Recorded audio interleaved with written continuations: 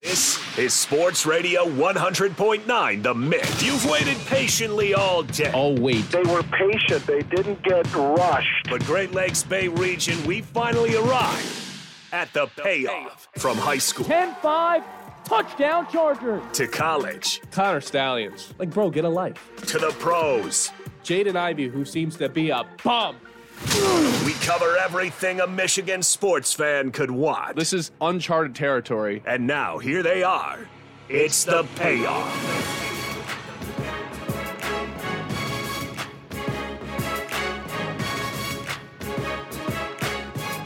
We welcome you into the Payoff. Let's have some fun on a Friday afternoon. I just spilled Sprite all over myself, but we're still going to have a good show. Beautiful day outside. Just gorgeous. Weird fall weather. But I mess with it. Look, here's the thing. I think I've read just about every single Connor Stallions Michigan football article that exists on the internet. And last night, I think we crowned a winner for the craziest report to date. Yahoo.com coming through once again. And it doesn't even really incriminate Michigan for doing anything. We don't learn anything in this article, but what we do find out is it's Michigan against the world right now. And it's been that way for at least the last 6 months. And I've got to say, as much as you can say, well, the NCAA's out to get Jim Harbaugh, everybody's out to get Michigan. At this point, it kind of feels like they had it coming. It really does. So if you're one of those people that's been texting in 989-837-6125, that's the Frick Sports Bar text line. If you want to keep sticking up for Jim Harbaugh, send in your last text now, because I think I'm about to shut down any sort of thought that Michigan could be innocent with this one. Last night, article comes out about a reporter that reached out to TCU to find out if they knew anything or could provide any information about the whole sign stealing investigation. I think we found out this is the most elaborate signal stealing scandal probably in the history of sports. Listen, here's the thing. TCU got called by pretty much every single team in the Big Ten separately ahead of the playoff game against Michigan. And each of those teams, including OSU, warned TCU about Michigan stealing their signs. They said, they have the most elaborate sign stealing in the history of the world. Quote, they told TCU, regardless of what you do, they will, in fact, know what play you are about to run. And here's the thing. Like we've talked about for 2 weeks, sign stealing isn't illegal. So it's not like all these Big Ten schools could go complain about it because everybody does it. Everybody's sign stealing. The problem is how good Michigan was at it, which is exactly why all these Big Ten schools called up TCU and said, hey, just so you know, they got something else going on. It's one thing to look across the sideline, but this Michigan team, man, they know exactly what you're going to do. Like they have it on paper, like they have a script. So everybody, let TCU know. Ohio State gave them an extra call. And then what did TCU do? They took that information, put it in their pocket, and said, all right, let's make some dummy signs. You know what we're going to do? We are going to hold up these signs to quote unquote audible, but we're going to tell our players to just stick with the original call. Let's throw Michigan off. And did it work? You tell me. Michigan hadn't allowed an opponent over 24 points all season long. One of the best defenses in the nation in 2022. And TCU hung 51. Michigan was a 7-point favorite going into this game, by the way.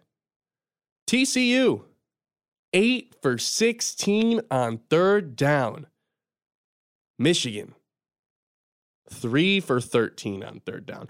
This is ridiculous. All season long, opponents third down percentage for the Wolverines was 33%. They came up clutch time and time and time again. And then suddenly, once they don't know how to read the other team's signs or steal the other team's plays, TCU goes 50% on third downs. Interesting. Michigan had one of the best run defenses in all of college football in 2022. They only allowed 277 yards per game, straight up, third best in NCAA. And then TCU goes for 500. TCU went for 6.4 yards per play when they ran the ball. 6.4 yards per rush. All season long, Michigan had only allowed 3.3. They doubled it. As soon as Michigan didn't know what play was coming next, they got stomped. Everyone going into that game, sure enough, believed Michigan was going to get the job done. Little did we know. TCU knew about the sign stealing long ago and were warned by everyone in the Big Ten. Now, here's the thing. It blows my mind that Michigan didn't, at some point, think they were going to get caught with this. Especially when everyone in the Big Ten's talking. These reports are coming out. These coaches are putting little tidbits out to the media. Oh, they're up to something. And Michigan didn't think they'd get caught at some point down the road. I mean, you can only do this for so long before somebody speaks out. Now, maybe they thought their elaborate scheme of sending their interns out to places across the country to record teams on sidelines with their phones, maybe they thought it was secretive enough to where it was never going to get caught. But then all these Big Ten teams start talking to each other and dots get connected. Because when TCU's sitting there waiting for a playoff game to start and 13 different Big Ten schools call up the program and say, just so you know, these guys are cheaters, that's when you know something fishy is going on. Like I said, it's Michigan versus the world. It's Jim Harbaugh versus the world right now. You want to know why? Because they pissed the world off. Do you blame Ohio State for calling TCU? Do you blame Michigan State and all these other schools for giving TCU a little heads up? Because it was well known in the Big Ten. It wasn't a secret amongst all these teams in the conference. They all were well aware. Michigan had this crazy sign stealing scheme. They just didn't know how. They couldn't prove it. They didn't know how Michigan had all these different hands, had a read on all these different hand signals by any means. But they did know they were up to something no good. And this TCU report says they watched the game back on television. Sure enough, they got him a few times. Connor Stalions on the sideline, pointing to his little play sheet, trying to get the play call. And on their little dummy signals with their dummy signs, the fake audibles, they got him good. Michigan didn't know what was coming. They guessed the wrong thing was coming. And TCU burned them. 51 points. In the blink of an eye, TCU was up 21-3. So now I ask you the question. Now that we have won, and keep in mind, throughout the last 3 years, Michigan has been one of the best teams in the country. There's no doubt about that. You can't take that away from them. You simply can't. They've won 33 of the last 36 games. Their only losses in the last 3 years have been to Michigan State, Georgia, and TCU. And it's not like Michigan's a bad football team. Like I said, you can't take all this away from the players. 14 of them got drafted in the past 2 seasons. 10 or so are about to get drafted this year. So I ask you, with the one example we have of a team that 100% knew Michigan was stealing signs and 100% knew they could trick Jim Harbaugh into calling into the wrong audible with the adjusted signs, and TCU hangs 51 on Michigan, do you still have confidence that Michigan can be the best team in the Big Ten going forward? Because obviously, as the season plays out, Michigan's on the bye on Saturday, but they'll be back. Got 4 more games to go and maybe even a playoff. We'll see.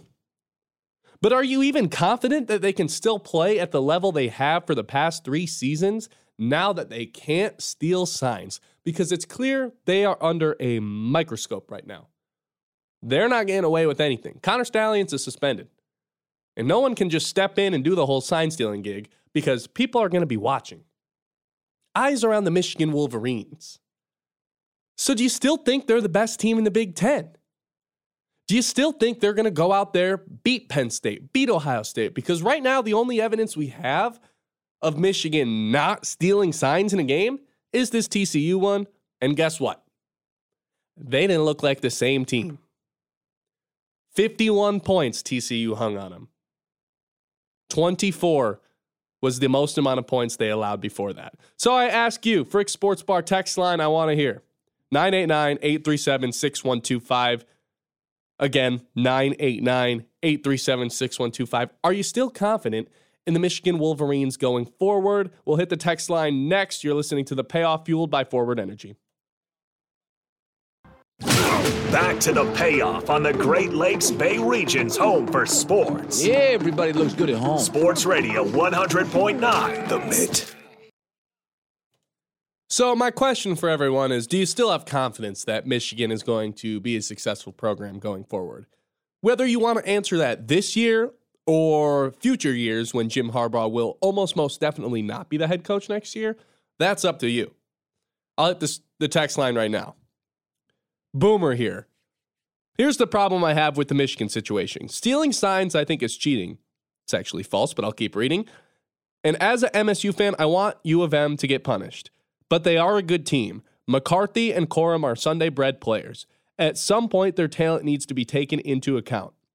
In no way should Harbaugh be excused, but talent-wise, they're still easily a top 4 team in the country. The balance needs to be putting sanctions on those responsible and not the student athletes who are balling out every week. Boomer, I agree with you 110%, because that's the unfortunate part about this situation.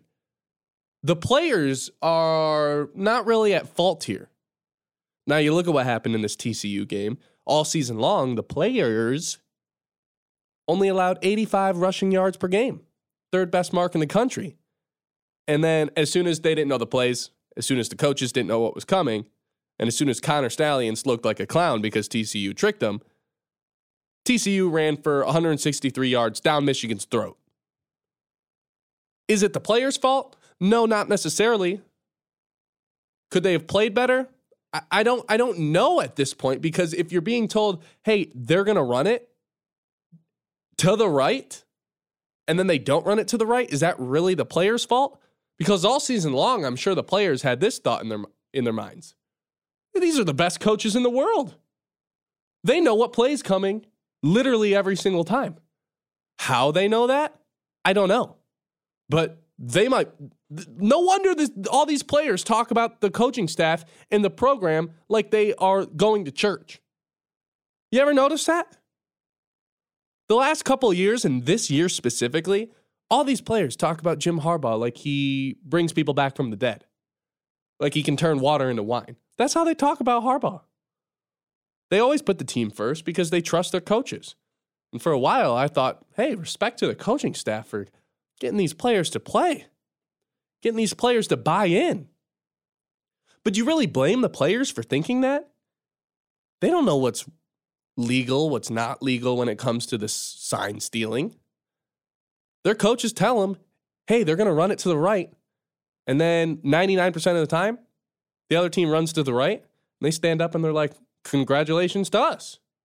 So I do feel bad for the players involved in this because they're not doing anything wrong. And to what extent the players know about the elaborate system that Connor Stalions has put in place, sending student interns across the country to go to different games, no one knows. Will we find out? Maybe. But it brings up just an incredible problematic point, because as much as you should punish the Michigan Wolverines, as much as this program should have some sort of sanctions, you don't want to take stuff away from the players. It's different than, you look back at the Fab Five. We talked about that earlier this week. That was something the players consciously knew they were doing wrong. This is not that. This is the coaching staff knowing they are doing something wrong, not the players. So it's hard to put blame onto the players. Hell, it's hard to put blame onto the student interns that were being sent by Connor Stallions to these different stadiums. It's tough. Because if you're a student intern and a full-time staff at the University of Michigan, at their football program, looks at you and says, here's what you're doing this weekend. I'm flying you out to Tennessee, and you just have to film their game from the 50-yard line. Have fun. You don't tell a Michigan full-time staffer no, because then you're kicked out of the program and kiss your coaching career goodbye. Because that's what all those guys are chasing. So it's tough. They put all this pressure on their players to perform, and now all the players are up against the wall. But it's not their fault. That's the biggest problem with this. So where I'm at with this is Michigan is on the bye this week. College football is going to continue, and I would assume we get pretty quiet over the weekend. You're going to get distracted by other schools playing. Michigan's off. Nothing to talk about. News reports usually don't come out on the weekends. Monday? Oh, I bet you we're getting something else. Because every single day, there's at least 2 or 3 new articles that come out, new reports that suggest something else, or we learn a different development. Yesterday, we found out the NCAA was in Ann Arbor searching through computers and electronics. After the show, we find out, TCU knew about all this sign stealing stuff. Now, no one likes to release these reports on Friday because then they get buried. No one's reading all of them. But on Monday, I can just about assure you we're going to find something massive out. Bookmark it. And we'll be here to talk about it on the payoff. Until then, I want you to use the Frick Sports Bar text line to tell me what you think about this Michigan football situation. 989-837-6125. One more time. That's 989-837-6125. Let's move along. Let's have some fun on a Friday, don't we? I've been thinking to myself, we've talked about Jared Goff a lot on this show. I was deeming the Lions need to give him a contract extension. A lot of people were throwing him into MVP conversations. PFF had him as the top quarterback for a long time. And then he looked like a scared little baby last Sunday against the Ravens. So I started scratching my head and thinking to myself, is Jared Goff really one of the 10 quarterbacks in the league? 10 best quarterbacks in the league when it comes down to it? So I put together a little list for you. I can do a top 10 list, so why not? Best quarterback in the league. Let's fly through this quick. Patrick Mahomes. I don't even think I need an explanation on this one. He changed football forever. No more pocket quarterbacks are coming into the NFL through college football. You got to be able to move. You got to be able to throw on the run. It forces all these defenders to make different decisions. He only has 7 sacks. Best in the league at avoiding them. Patrick Mahomes, number 1. Wins 8 out of every 10 games he plays. Shattering an all-time record if he can play enough games. Number 2, maybe some recency bias, but how about Lamar Jackson? PFF's number one quarterback. And yeah, there's some games where Lamar Jackson beats himself. He just simply can't do it. But you know what I noticed on Sunday? That you just can't replicate watching TV. You kind of have to know your team and watch them play Lamar Jackson. He horrifies some of these defenders. They have no idea where he's going to go next. You can't really beat Lamar Jackson. You can't prepare for him because there's no scout QB you have on your roster or your practice squad that can actually replicate what he does. It's the reason he's 16-1 versus these NFC teams. Career high in completion percentage. Only 3 picks this season. Another 5 rushing touchdowns. Career win percentage of 70. Of quarterbacks that have at least 200 games, which Lamar Jackson doesn't, only Manning and Brady have a higher percentage. Number 3, Jalen Hurts. 25-5 in the last 30 games. Changing football in front of our eyes with this whole tush-push thing. And you can say it's the offensive line all you want. It's just as much Jalen Hurts. They don't start doing this unless they have Jalen Hurts in the building. He brings an entirely different element to that defenses have to account for, and it terrifies them. It does. That is not a team I want to see in the postseason. Number 4 is Josh Allen. He's basically Patrick Mahomes, but makes an incredible amount of mistakes. Forces the ball down the field. Throws a lot of interceptions. He's frat guy Mahomes. He leads the league in touchdowns. but he also leads the league in picks. Where I'll give him credit is when the game is on the line and he's got to get down the field, usually comes through. Josh Allen, number 4. This is where I might lose some people. Trevor Lawrence, 5th best quarterback in football.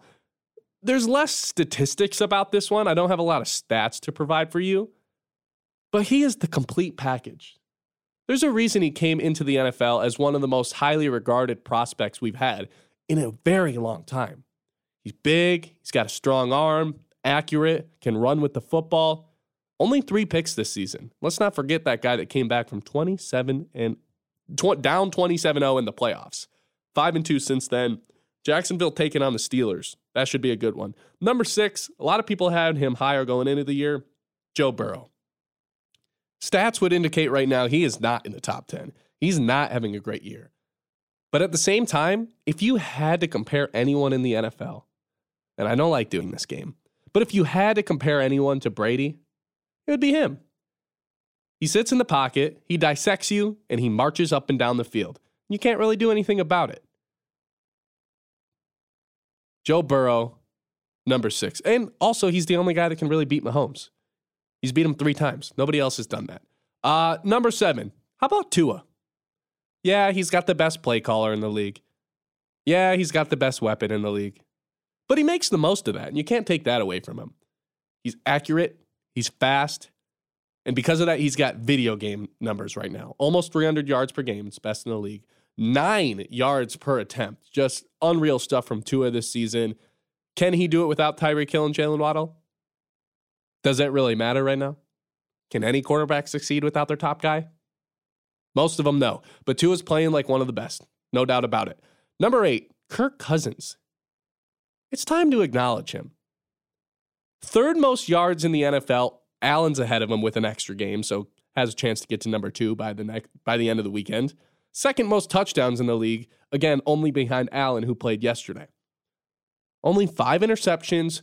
This guy's 3 fourth-quarter comebacks away from passing Tom Brady on the all-time list. Isn't that incredible? It's finally time to tip your hat to Kirk Cousins because he's been really good the last 2 seasons. I can't believe this guy's behind Kirk Cousins at this point. Justin Herbert, all the talent in the world, but when the game is on the line, it's everyone else's fault. It's Brandon Staley's fault. It's the defense's fault. Just kind of doesn't have that it factor. Yet, at times, he reminds me of Aaron Rodgers. Because sometimes he makes throws where I'm like, I've never seen anyone do that besides Aaron Rodgers. Just puts a laser right on the bullseye. Can do everything. He's 6'6", can use his legs. But just so far in his career, doesn't have that it factor. Game's on the line. I don't feel confident Justin Herbert's getting down the field. And this is where the whole conversation comes into play. So if you think Jared Goff is a top 10 quarterback, or if you disagree, I want to hear. 989-837-6125. 1 spot left in the top 10. And it truly, I'm not even doing this for a bit or a gag. It truly came down for me, this number 10 spot, Goff or Stafford. So I want to ask you, once again, who would you have in this top 10 spot? If there's 1 spot remaining, who's the better quarterback right now? Jared Goff or Matthew Stafford? 989-837-6125. They both dissect defenses from the pocket. Stafford might have a little bit more power, a little bit more finesse and flash. Goff's a little safer, though. He's okay with checking it down. He's not going to force it down the field like Stafford does. I think I'm going to go with Goff. He gets more of his receivers involved. Stafford usually likes to pick one guy and just throw the ball to him a ton. That's why the 2 top receiving seasons in NFL history in terms of yards, Matthew Stafford was the quarterback for both of them, Cooper Kupp and, of course, Calvin Johnson. Stafford's more fun, but I think I'd rather have Jared Goff. Honorable mentions, C.J. Stroud, Dak Prescott, and, of course, Matthew Stafford. All right, guys, Detroit Lions, they don't play this weekend, but the trade deadline is looming. What do they need to do in order to be winners regardless of Monday's results? That's next on the Payoff fueled by Forward Energy. Up.org. More of the Great Lakes Bay region's only local sports show. Back to the Payoff. All right, the Lions, they don't play on Sunday, which means we're not going to get too much into a preview today, but what I will say is their backs are going to be against the wall. We're going to have a whole preview show on Monday going into the Raiders game. Get you right here on 100.9 The Mitts. You can listen to it right on our airwaves. And we'll tell you all our bets, our predictions on Monday. But what I will say is the Lions kind of got the short stick in terms of when their Monday night game was. Because the trade deadline is Tuesday. So the Lions have about 24 less hours than most other teams to really finalize a couple of these trades. The other teams play Sunday, and they get all day Monday to make calls, do what they want to do. The Lions, well, they don't get done with their Monday night game until, 11? Midnight? And then they've got less than 24 hours to really figure it out. And here's the thing. The Lions right now, I think most people do, think they're on the Super Bowl window at least, or in the Super Bowl bubble. They're not the favorites by any means. Let's look ourselves in the mirror and finally recognize that. I don't think anybody's beating Philly in Philly. And the 49ers are a different animal, despite the 2 straight losses. But what I can tell you is if you don't feel like you're the best team by far in the NFC, then don't you need to go ahead and make some trades? You can't just sit idle. You have to get better. And there's very much evidence to back that up. Let's look at the past 3 NFL champions, Super Bowl, Lombardi Trophy winners. 2023, Kansas City. What do they do at the trade deadline? Come on over, Kadarius Toney. We'll make magic out of nothing. And all it took was a 3rd and a 6. Kadarius Toney, who for years and years did nothing on the New York Giants, you're welcome, John, came over to Kansas City, semi-quiet, but caught a touchdown in the Super Bowl. This guy mattered. 2022, the Rams are all in. Von Miller, come on over. All it took was a 2nd and a 3rd. Then they later signed Odell. They were all in. They were ready to go. They're the ones that kind of created the F them picks. And I'm not saying the Lions should do that. By no means should the Lions just be sending away picks out the kazoo and selling their future away. No, that's not what I'm saying. But like I just said, Kadarius Toney got traded for a 3rd and a 6, caught a touchdown in a Super Bowl. Let's look back a year earlier, 2021, when the Bucs and Tom Brady won their Super Bowl. Vita Vea was out for the year. So what'd they do? They called up the Jets and traded a 6th-round pick for Steve McClendon. Now, I know what you're thinking. Who the hell is Steve McClendon? It doesn't matter. What they realized was we have a hole at the defensive tackle position because Vita Vea is out, so we need to get more bodies in the room. And it mattered. It makes a difference. So I ask you, are you comfortable not making any trades? Because I'm certainly not. I'm not comfortable going to Philly. I'm not confident they're going to beat San Francisco. Seattle just signed Frank Clark. They got better. Philly just traded for Kevin Byard for essentially nothing. They just got better. San Francisco got CMC at the trade deadline last year. And I bet you if someone's available, they're making calls. The bottom line is if you're the Lions, you got to start making phone calls right now. Don't let this go by while other teams progressively get better at the deadline, which means by default, you get worse in terms of the rankings in the NFC. Don't let that gap grow between you and the 49ers. Don't let that gap grow between the Lions and the Eagles. Make some calls. Improve your team. And like I said, it doesn't have to be some blockbuster deal. All those trades I just read you from the last 3 Super Bowl winners, what's the closest thing we had to a blockbuster deal? Von Miller, and it only cost a 2nd and a 3rd round pick. There's plenty of guys out there that can go for less. I brought up Marcus Peters a couple days ago, who plays for the Raiders. May as well just keep him in Detroit after the game. I doubt that'd cost more than a 5th. He's 30. He's on an expiring. We already went through that if you want to listen to that. You can listen to it on Rewind on podcasts, Apple Music, or Apple Podcasts, Spotify. It's all there, the Payoff. But what about some other guys that are available? How about Kendall Fuller on the Commanders? A cornerback. He's put together a great 8-year career. He's 28 years old. I know everyone will love this. He had 2 pick sixes in 2022, and he's an expiring contract. Probably wouldn't cost more than a third because the Washington Commanders certainly aren't going to pay him. They should try to get rid of everybody. They're sellers at the deadline. The Lions can't be sellers. Colts, Kenny Moore, another corner. 28 years old, one of the best slot guys in the league. Another expiring contract. Budda Baker. Hell, if you want to go crazy, let's call the Cardinals. They should be looking to sell everybody. Marquise Brown's available too. No, I'm not saying he's available like I'm reporting on that, but the Cardinals might be looking to sell anybody if you give them the right offer. Marquise Brown's had 4 touchdowns this year, and he's had Josh Dobbs throwing him the ball. He's an expiring contract. And if you really want to be all in on this year, on this window to win a Super Bowl, you got to trade for someone who's going to make your team better today. Today. And I'm not saying go get Max Crosby. Go get Devontae Adams. That's not what I'm saying. Just go get some guys who will contribute. Go get some guys who will be upgrades. That's all I ask for. That's really all it takes. But if you want to go after the big fish, we all know who it is. It's Brian Burns. Carolina Panthers, 25 years old. Here's what you have to realize. Yes, he's an expiring contract, but he's looking for a massive payday. 12.5 sacks last year. And I think the biggest part, he's a defensive captain. Carolina's not just looking to shop this guy if they're not getting a big haul in return. This is the one that might cost a first-round pick. And to bring in someone like Brian Burns, where the Lions have struggled to get to the quarterback outside of Aiden Hutchinson, who's struggled in his own, I believe PFF has the Lions ranked at 21st in terms of pass rush.